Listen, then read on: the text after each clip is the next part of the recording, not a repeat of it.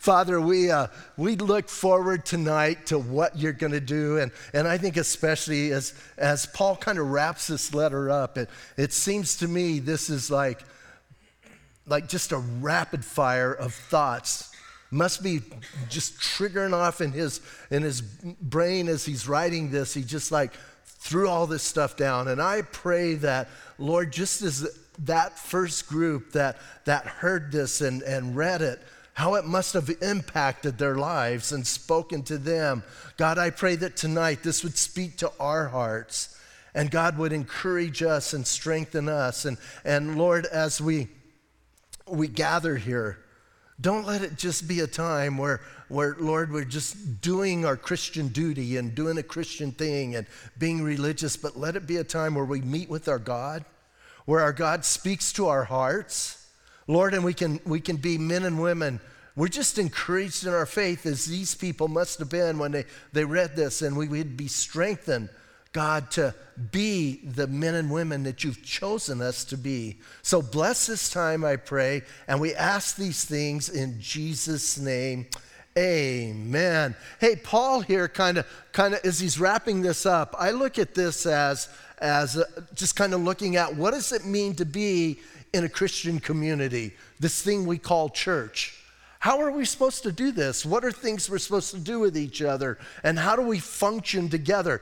And it seems like Paul's ending up this letter, and it's like, I don't know, maybe I'm reading too much into it, but it seems like so much is going off in his head. He's just like boom, boom, boom, boom. And here's the thing, there are over 15 commands given in these verses. That's a lot of stuff to keep track of, right? We have a hard time keeping track of the 10 commandments. You got 15 rapid fire coming at you. Now, I think that if we pay attention and we listen to these things, I think we can be a better church for it. Or let's just use this term tonight. Let's say we can be a better community, because that's what we are, right? A community of believers. And so we could be so much better if we'll simply believe God. Now, I found in my life, and I think I'm like a lot of you, that oftentimes we get something in our head and then we go to the Bible so that we can say God approved it.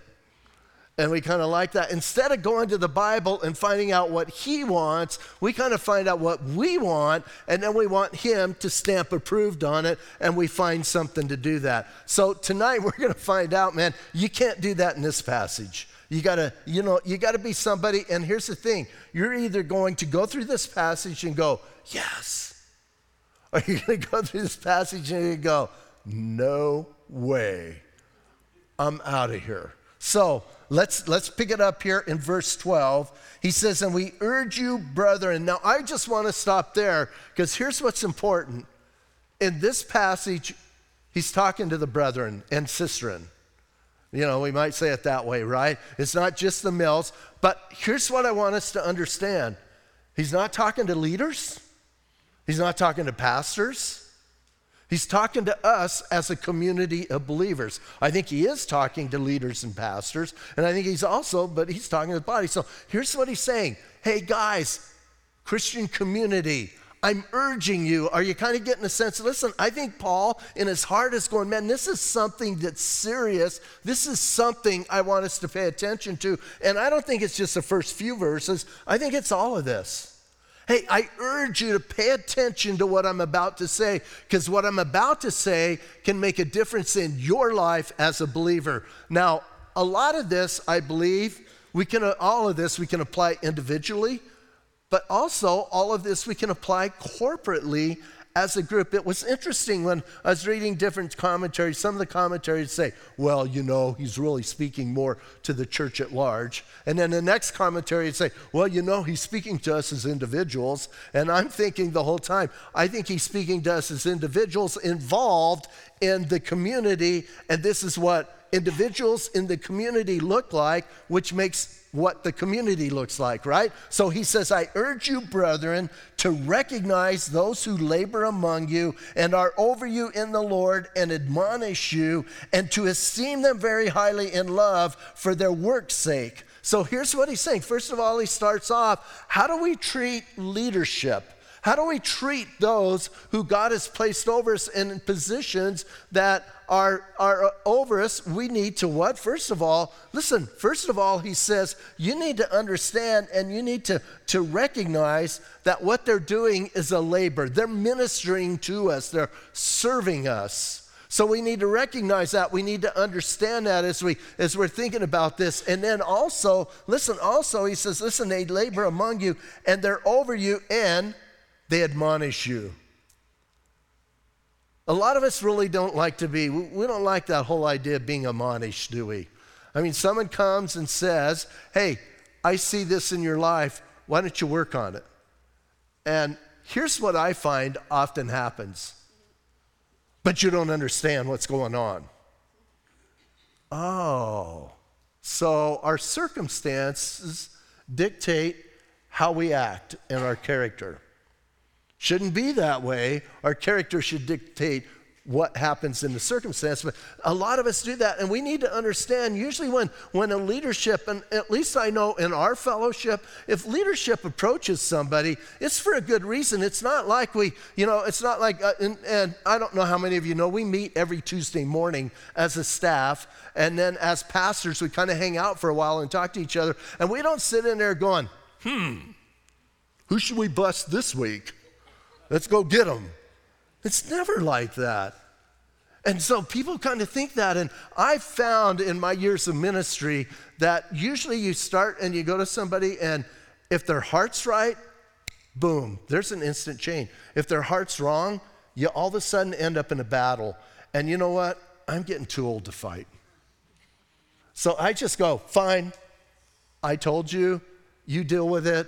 If you're mad at me, be mad at me, but it's okay. So listen, but he says, listen, so we need to recognize those who labor among us, who are over us in the Lord, and admonish them. And then he says this, and we need to esteem them very highly in love for their work's sake.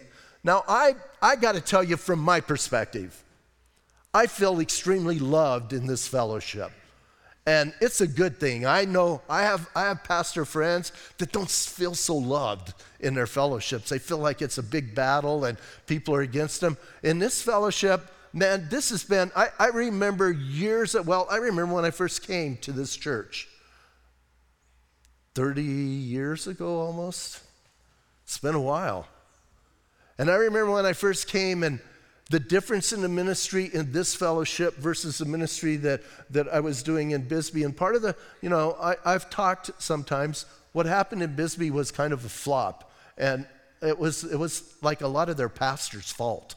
I was the pastor, so it was a lot of inexperience and stuff going on. But it was a battle. It wasn't fun ministry. And I remember when I came to Calvary Chapel, Sierra Vista, and Gaynell and I, one night, we're getting ready for bed, and she goes, you know what? These people really love us. And I go, I know. That's nice. And then I went to the director. I went back to the Bible college, and I was talking to the director, and he had a whole attitude that he built in me for ministry that wasn't good. Wasn't a good representation of ministry. And I remember I went to him and I said, hey, Rich, man, I changed churches. I went to this church and they really loved me and it's good. And I'll never forget what he did. He put his hand on my shoulder and he goes, my son, this too shall pass. And here's what I told him. I said, no way. I'm never going to let that happen again. And you know what? To this day, I can say this church really loves me. I know that. And that's a good thing, right? So I don't have to say, this part, esteem them very highly in love for their work's sake, because you're doing that. But look at this last part, because I think this is important. Look at the end of verse 13. But I said, but it's not there.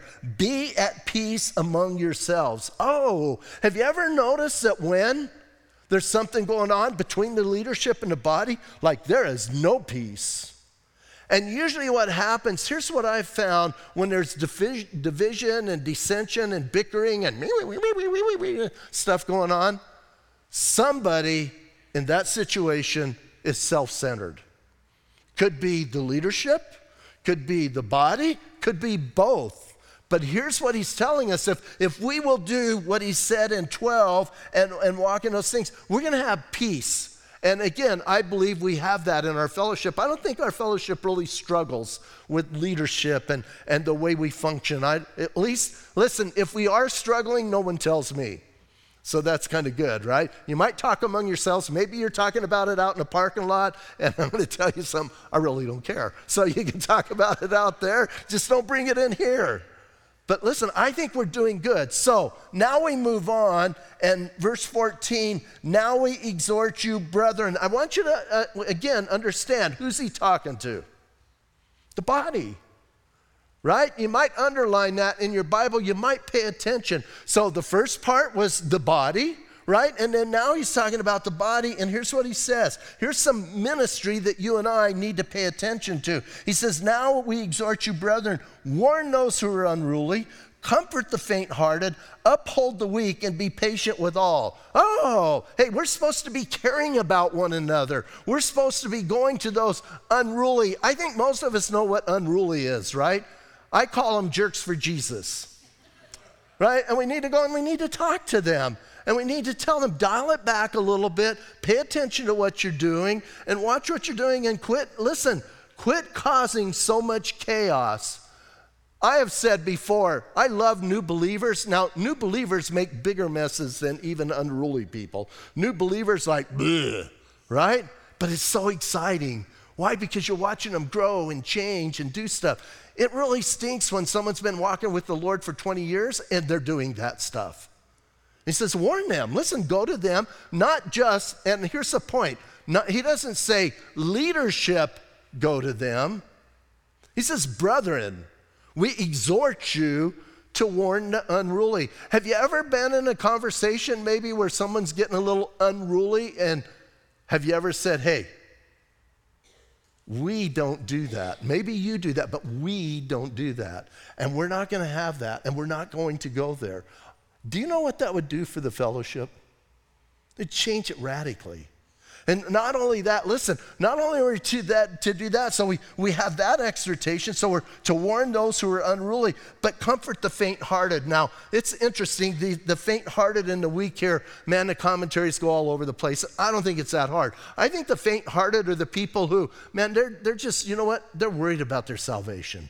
They're like the person who's like, man, they're just struggling in their walk, and they're worried about it. And hey, we need to come alongside and pick them up, right? About the worst thing we can do is hand them a brick while they're sinking in the pond, right? We need to come alongside. Nothing bothered me more. When I was a new believer and I was listening to all the holiness guys, I always felt like when I listened to these guys who were telling me how holy I needed to be, I would like get my nose above water, and then I would listen to one of them, and it's like they put a big old cinder block on my head, and I'm going, blah, blah, blah, blah, blah, blah, blah, blah. We need to pick those people up. We need to encourage them.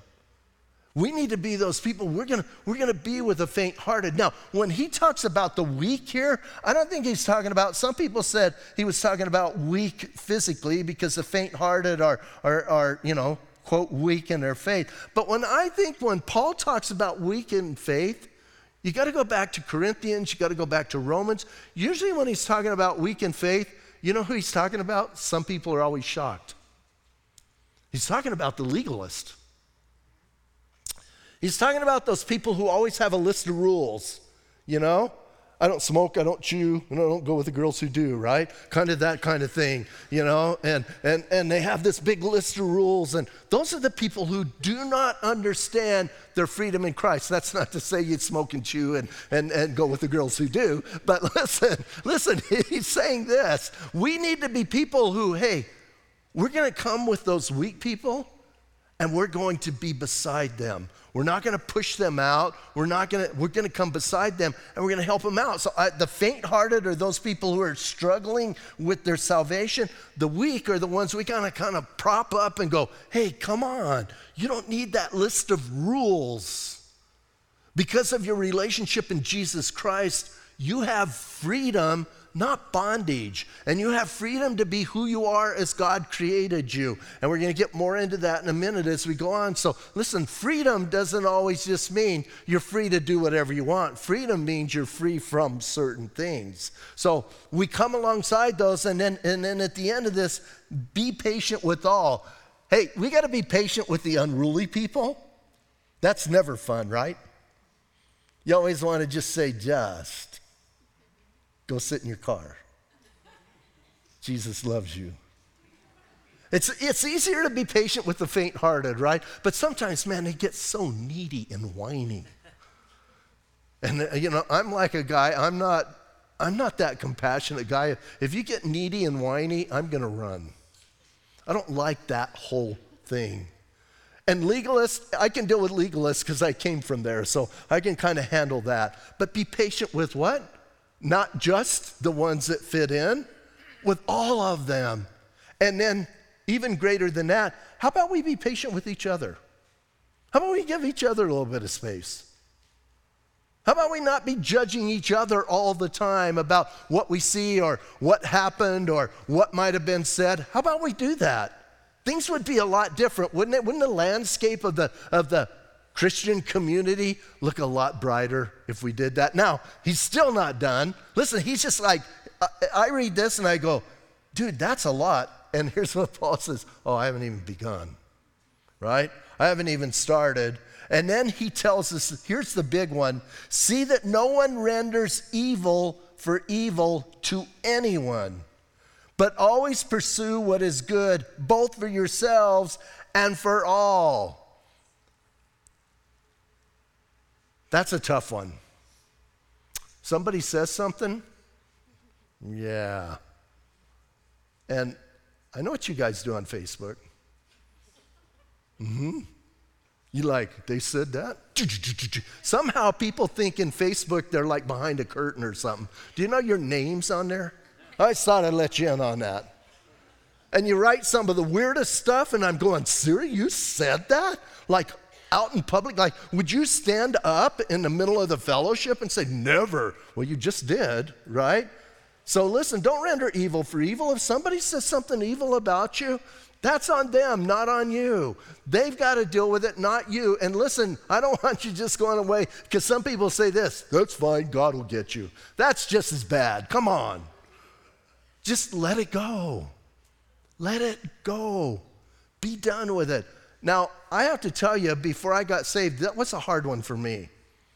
I could put up with a lot of stuff, but one of my famous sayings is a horrible saying. One of my favorite sayings, and I would tell people who are pushing against me, I go, you know what? It takes a lot to make me mad. But when I get mad, I'm mad forever. Isn't that ugly?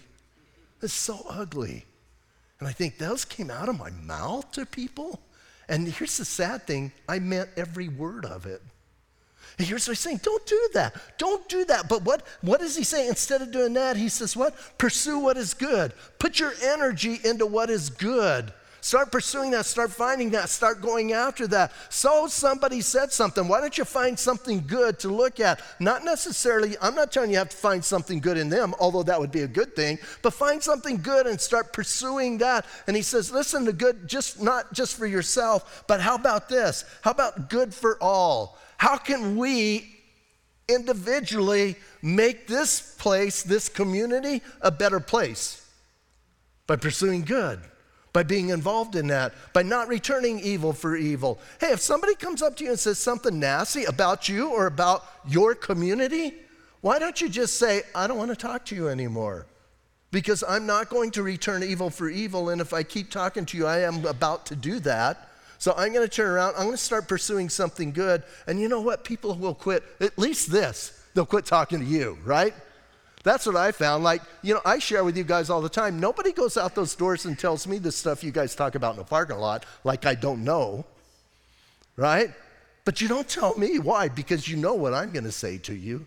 So you find somebody who will go along with you. Stop being the person who goes along. This is what Paul's saying. We have a responsibility as believers to stop doing that. And then he tells us this, man. Listen, pursue what is good for both yourselves and all. Now he goes, brrr, right? He's like been going, boom, boom. He's like got a shotgun, he's got a pump, boom, boom. Now he's got an automatic, and he's going, brrr. here's what I got for you. Look at, let's just read these real fast and then come back. Rejoice always, pray without ceasing, in everything give thanks, for this is the will of God in Christ Jesus for you. Do not quench the spirit, do not despise prophecies, test all things, hold fast to what is good, abstain from every form of evil. That is a lot of stuff, right? But you gotta listen carefully. It's not a lot of stuff. I'm gonna read verse 23, because verse 23 kind of tells us how we can do 12 through 22. Verse 23 says, now may the God of peace himself sanctify you completely, and may your whole spirit, soul, and body be preserved blameless at the coming of our Lord Jesus Christ. He who calls you is faithful, who also will do it. Oh, how do I do 12 and 13? How do I do 14 and 15? How do I do 16 through 22? How do I do it?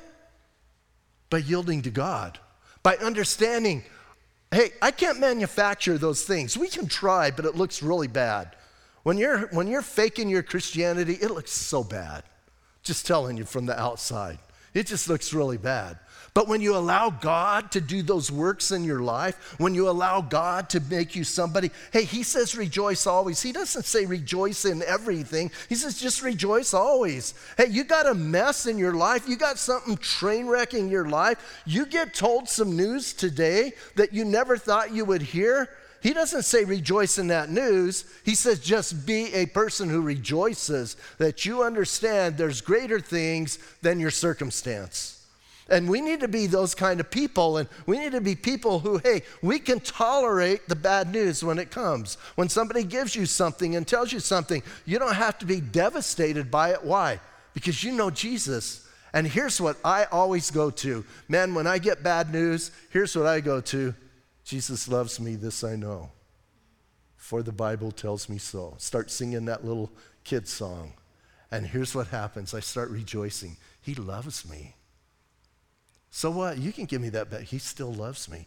God doesn't quit loving me in bad circumstances. God doesn't quit loving me when I get the news that I never expected to hear. He still loves me. So rejoice always, right? And then pray without ceasing. Now, this was one that I thought was fun with the commentators. They're trying to figure it out. And one commentator gave everybody a pass. Here's what he said. He's not talking to all of us. He's not talking to us individually. As a corporate group, we're supposed to pray without ceasing. It's almost like he was saying it's like a relay, and you start praying and you tag somebody and they pray and you tag somebody and they pray. And I'm thinking, well, that's kind of goofy. No, I think he's really telling us we need to pray without ceasing. But so many of us, when we hear the word prayer, so many of us think of this: I have to close my eyes and bow my head. That's hard to do when you're driving, right? Hard to do when you're doing things. So we get that attitude, and some of us even think, I remember there was an older gentleman that I used to pray with, used to talk to, and he would be in my office and he would insist, we got to get on our knees to pray. And I'd go, okay, I thought that's a little weird, but okay, if that's who you are, I'll do that with you. I was younger. Now, no, I don't think I'd do that. You go down, you can't get up. But listen, and he would do that. So here's some of us think, if I'm praying without ceasing, I have to bow my head, close my eyes, and get on my knees. And you can't do that 24/7, can you? No, that's impossible. Can you pray without ceasing? Can you pray 24/7? Sure you can. It's the attitude of the heart. It's where you're at. And here's what I know. If we're not praying regularly in prayer, in times where we can really get a hold of God, you're not going to pray without ceasing, because you're not taking advantage of what God is giving. But if you're doing that, you're going to be able to pray without ceasing. And so I think he's saying we need to have an attitude of prayer. And there's nothing that gives you the ability to rejoice always, right, than when you're praying without ceasing. Because if you're praying without ceasing, you're close to him. And then here's what's going on. If you're close to him, somebody bombards you with horrible news. You're going, it's okay. I was just talking to Jesus. And we're good. And then he says, listen, in everything give thanks. Now, listen, as he says in everything, he's not saying for everything give thanks, right? Big difference. Can I give God thanks in the midst of bad news? Sure I can. Why? Because I know God's in control. Because I know God's working. I don't thank him for that situation. Hey, when my doctor said, hey, your cancer's reoccurring, I didn't go, oh, praise the Lord. Hallelujah. But I could give God thanks in that situation because I know my God's in control. And that's what he's talking about. So listen, he's just saying, he says, listen, in everything, and then check this out. Look at the end of verse 18. This is so important. For this is the will of God in Christ Jesus for you. Now listen, I don't think it's just giving thanks and everything is the will of God. I think it's the rejoice always, pray without ceasing, and everything give thanks. For this is the will of God in Christ Jesus. You want to know what the will of God is? Hey, I found out earlier in chapter 4, the will of God is sanctification and moral purity sexually. I found that out. And then here I'm finding out the will of God is to rejoice always, pray without ceasing, and give thanks in everything. Hey, if you're doing those things, guess what? You're going to grow and you're going to find out a more specific will. But so many of us, man, there's only 5 things you have to do the will of God in this part. There's other places, but you do those 5 things, your life is going to change. Why? Because that's the will of God. That's what he wants us to do in our life. And greater than that, that's what he wants us to do in the community of believers. This is how we're supposed to function. And so he says, that's the will of God. And then he goes a little bit further and he says this, do not quench the spirit. What on earth does that mean?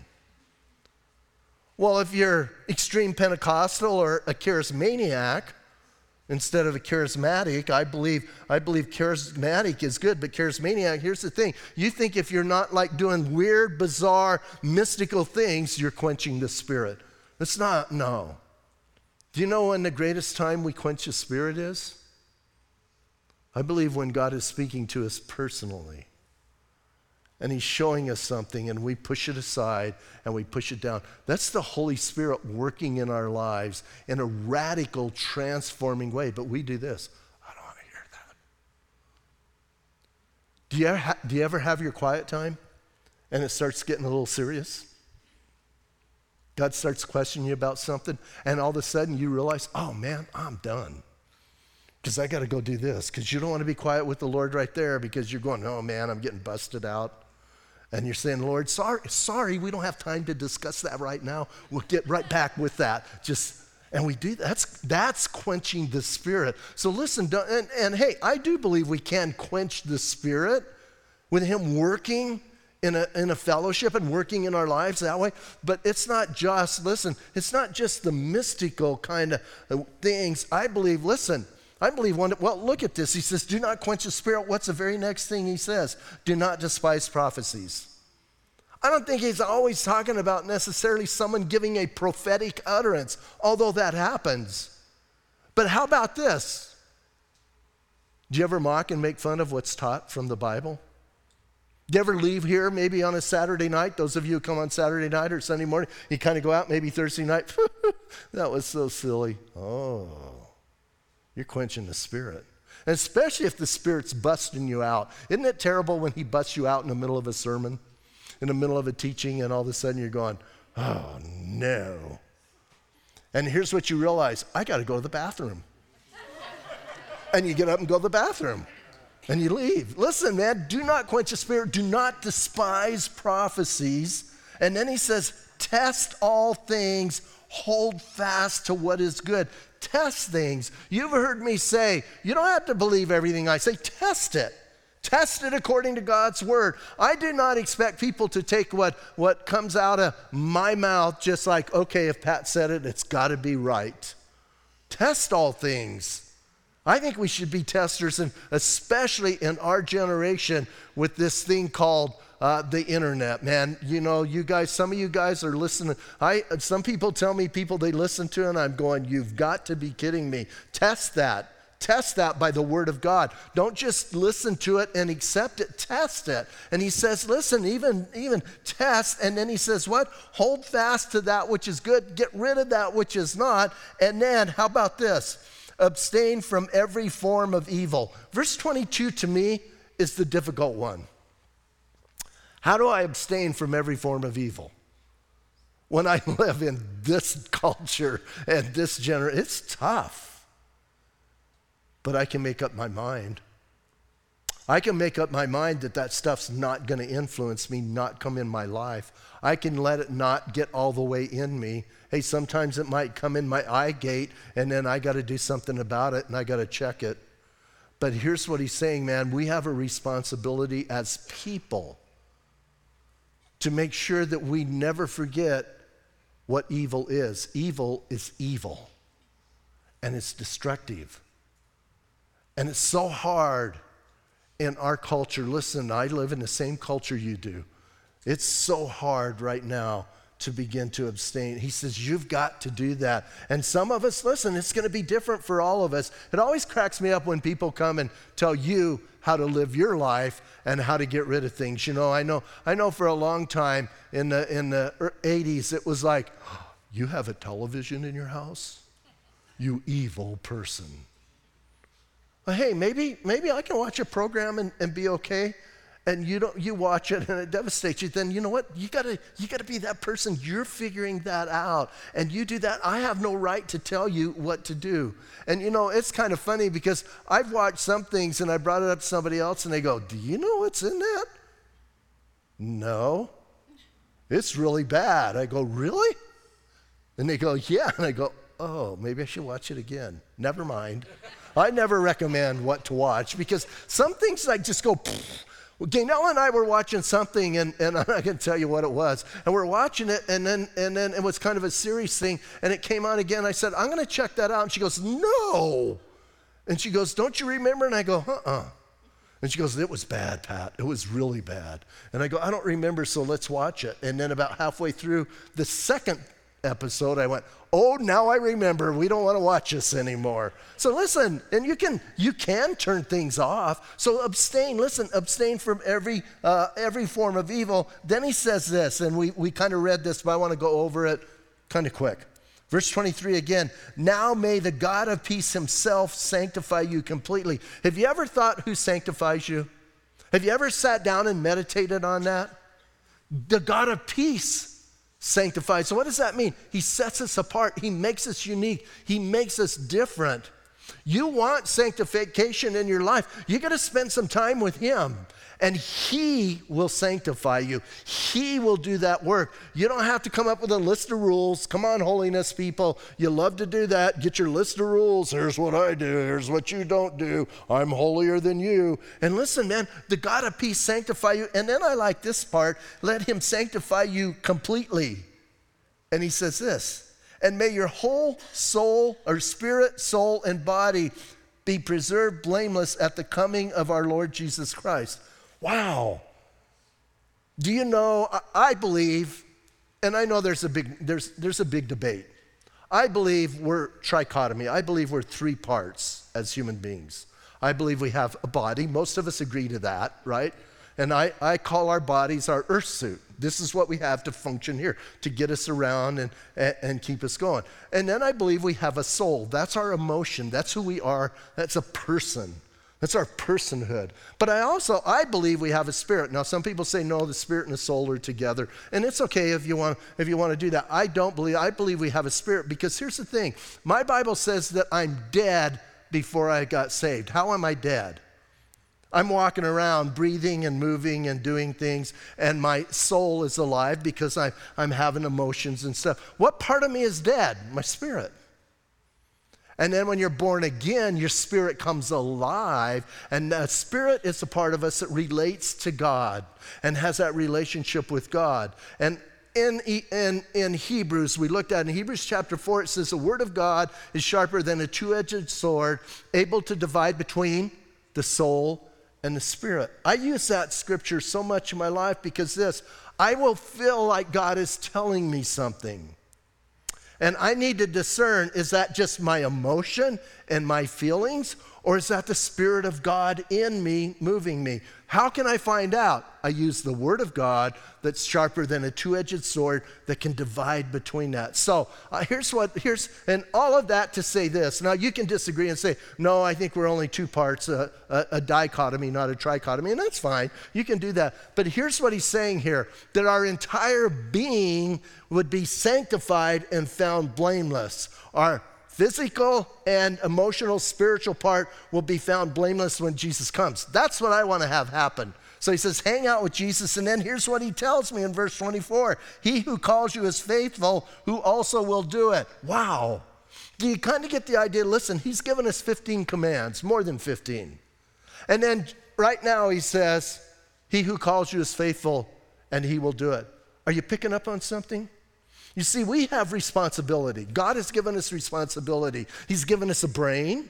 He's given us the ability to read, the ability to hear. And we just heard, here's some things you need to do as the body of Christ and as individuals. But here's what else I know. If I go that direction, God is faithful and will accomplish that in my life. You see, the Lord and I in that area of sanctification, we work together. Hey, we were sanctified completely when we were saved. That's our position in heaven. And we will be completely sanctified when he comes again and raises us from the dead. But in the meantime, we got this progressive sanctification that you and I got to walk through. And we got to change and allow him to work in. So he's going to do it. And then he says, brethren, listen, now a little bit of closing. Brethren, pray for us. Don't you love that? Don't you love Paul saying, hey, guys, don't forget to pray for us? Where's Paul when he's writing this? This is early in his ministry. He's in Corinth. He needs big prayer in Corinth, right? Pray for us. And then he says, greet all the brethren with a holy kiss. We should be practicing that. Not. Right? Do some research, because it's interesting when they came against this. Listen, in Paul's culture, Paul's generation, it was very common. But do you know, by the 2nd century, they started making it a rule in the church that men could only kiss men and women could only kiss women, because people were getting a little bit lingering with their kisses, and it wasn't a good thing, so they had to make a little bit of a rule. And then again, by the 13th century, they're going just do a handshake and maybe a little bit of hug. Let's stop the kissing. But you understand what he's saying, right? Here's what he's saying. Greet one another, right? And then I love this. I charge you by the Lord himself that this epistle be read to all the holy brethren. Wow. Get up and read this. Hey, don't just get it and a few of you do it. This speaks against those who want to take the Bible out of the hands of the common people. Do you ever hear that? Oh, you couldn't understand. I remember as a new believer, somebody told me once, you can't understand this. I thought, bet me, man. That's like the worst thing you could have told me, because I will prove to you I can't understand it. Throw down the gauntlet. Listen, you can understand your Bible. And he says, read it to everyone. Don't you love that attitude? Now, again, they would have to read it out loud. Why? Not everybody had a copy. So get together and read it. And then the grace of our Lord Jesus Christ be with you. Amen. Paul starts with grace, ends with grace. Why? Because God's all about grace. But I want us to think about our own lives in light of these 15, 16, 17, I counted 17 commands. But I want you to think about those. How is that playing out in your personal life?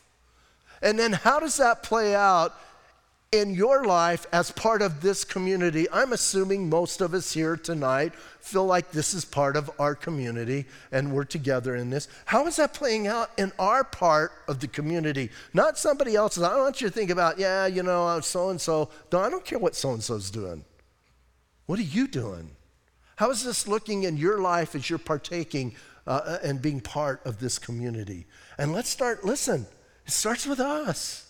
Don't point fingers. Don't worry about what somebody else is going to do. Let's all walk this together and do these things. And you know what, man? We'll transform. First of all, we'll transform ourselves. Second of all, we'll transform the fellowship. Third of all, we get to start transforming Sierra Vista, and then Cochise County, and then the state of Arizona, and then you know how it's going to go, right? Then the whole United States, then the world, and then maybe launch into some Mars missions and do some of that. Listen, we got a great, great, great opportunity. All we have to do is this. Let's be believers.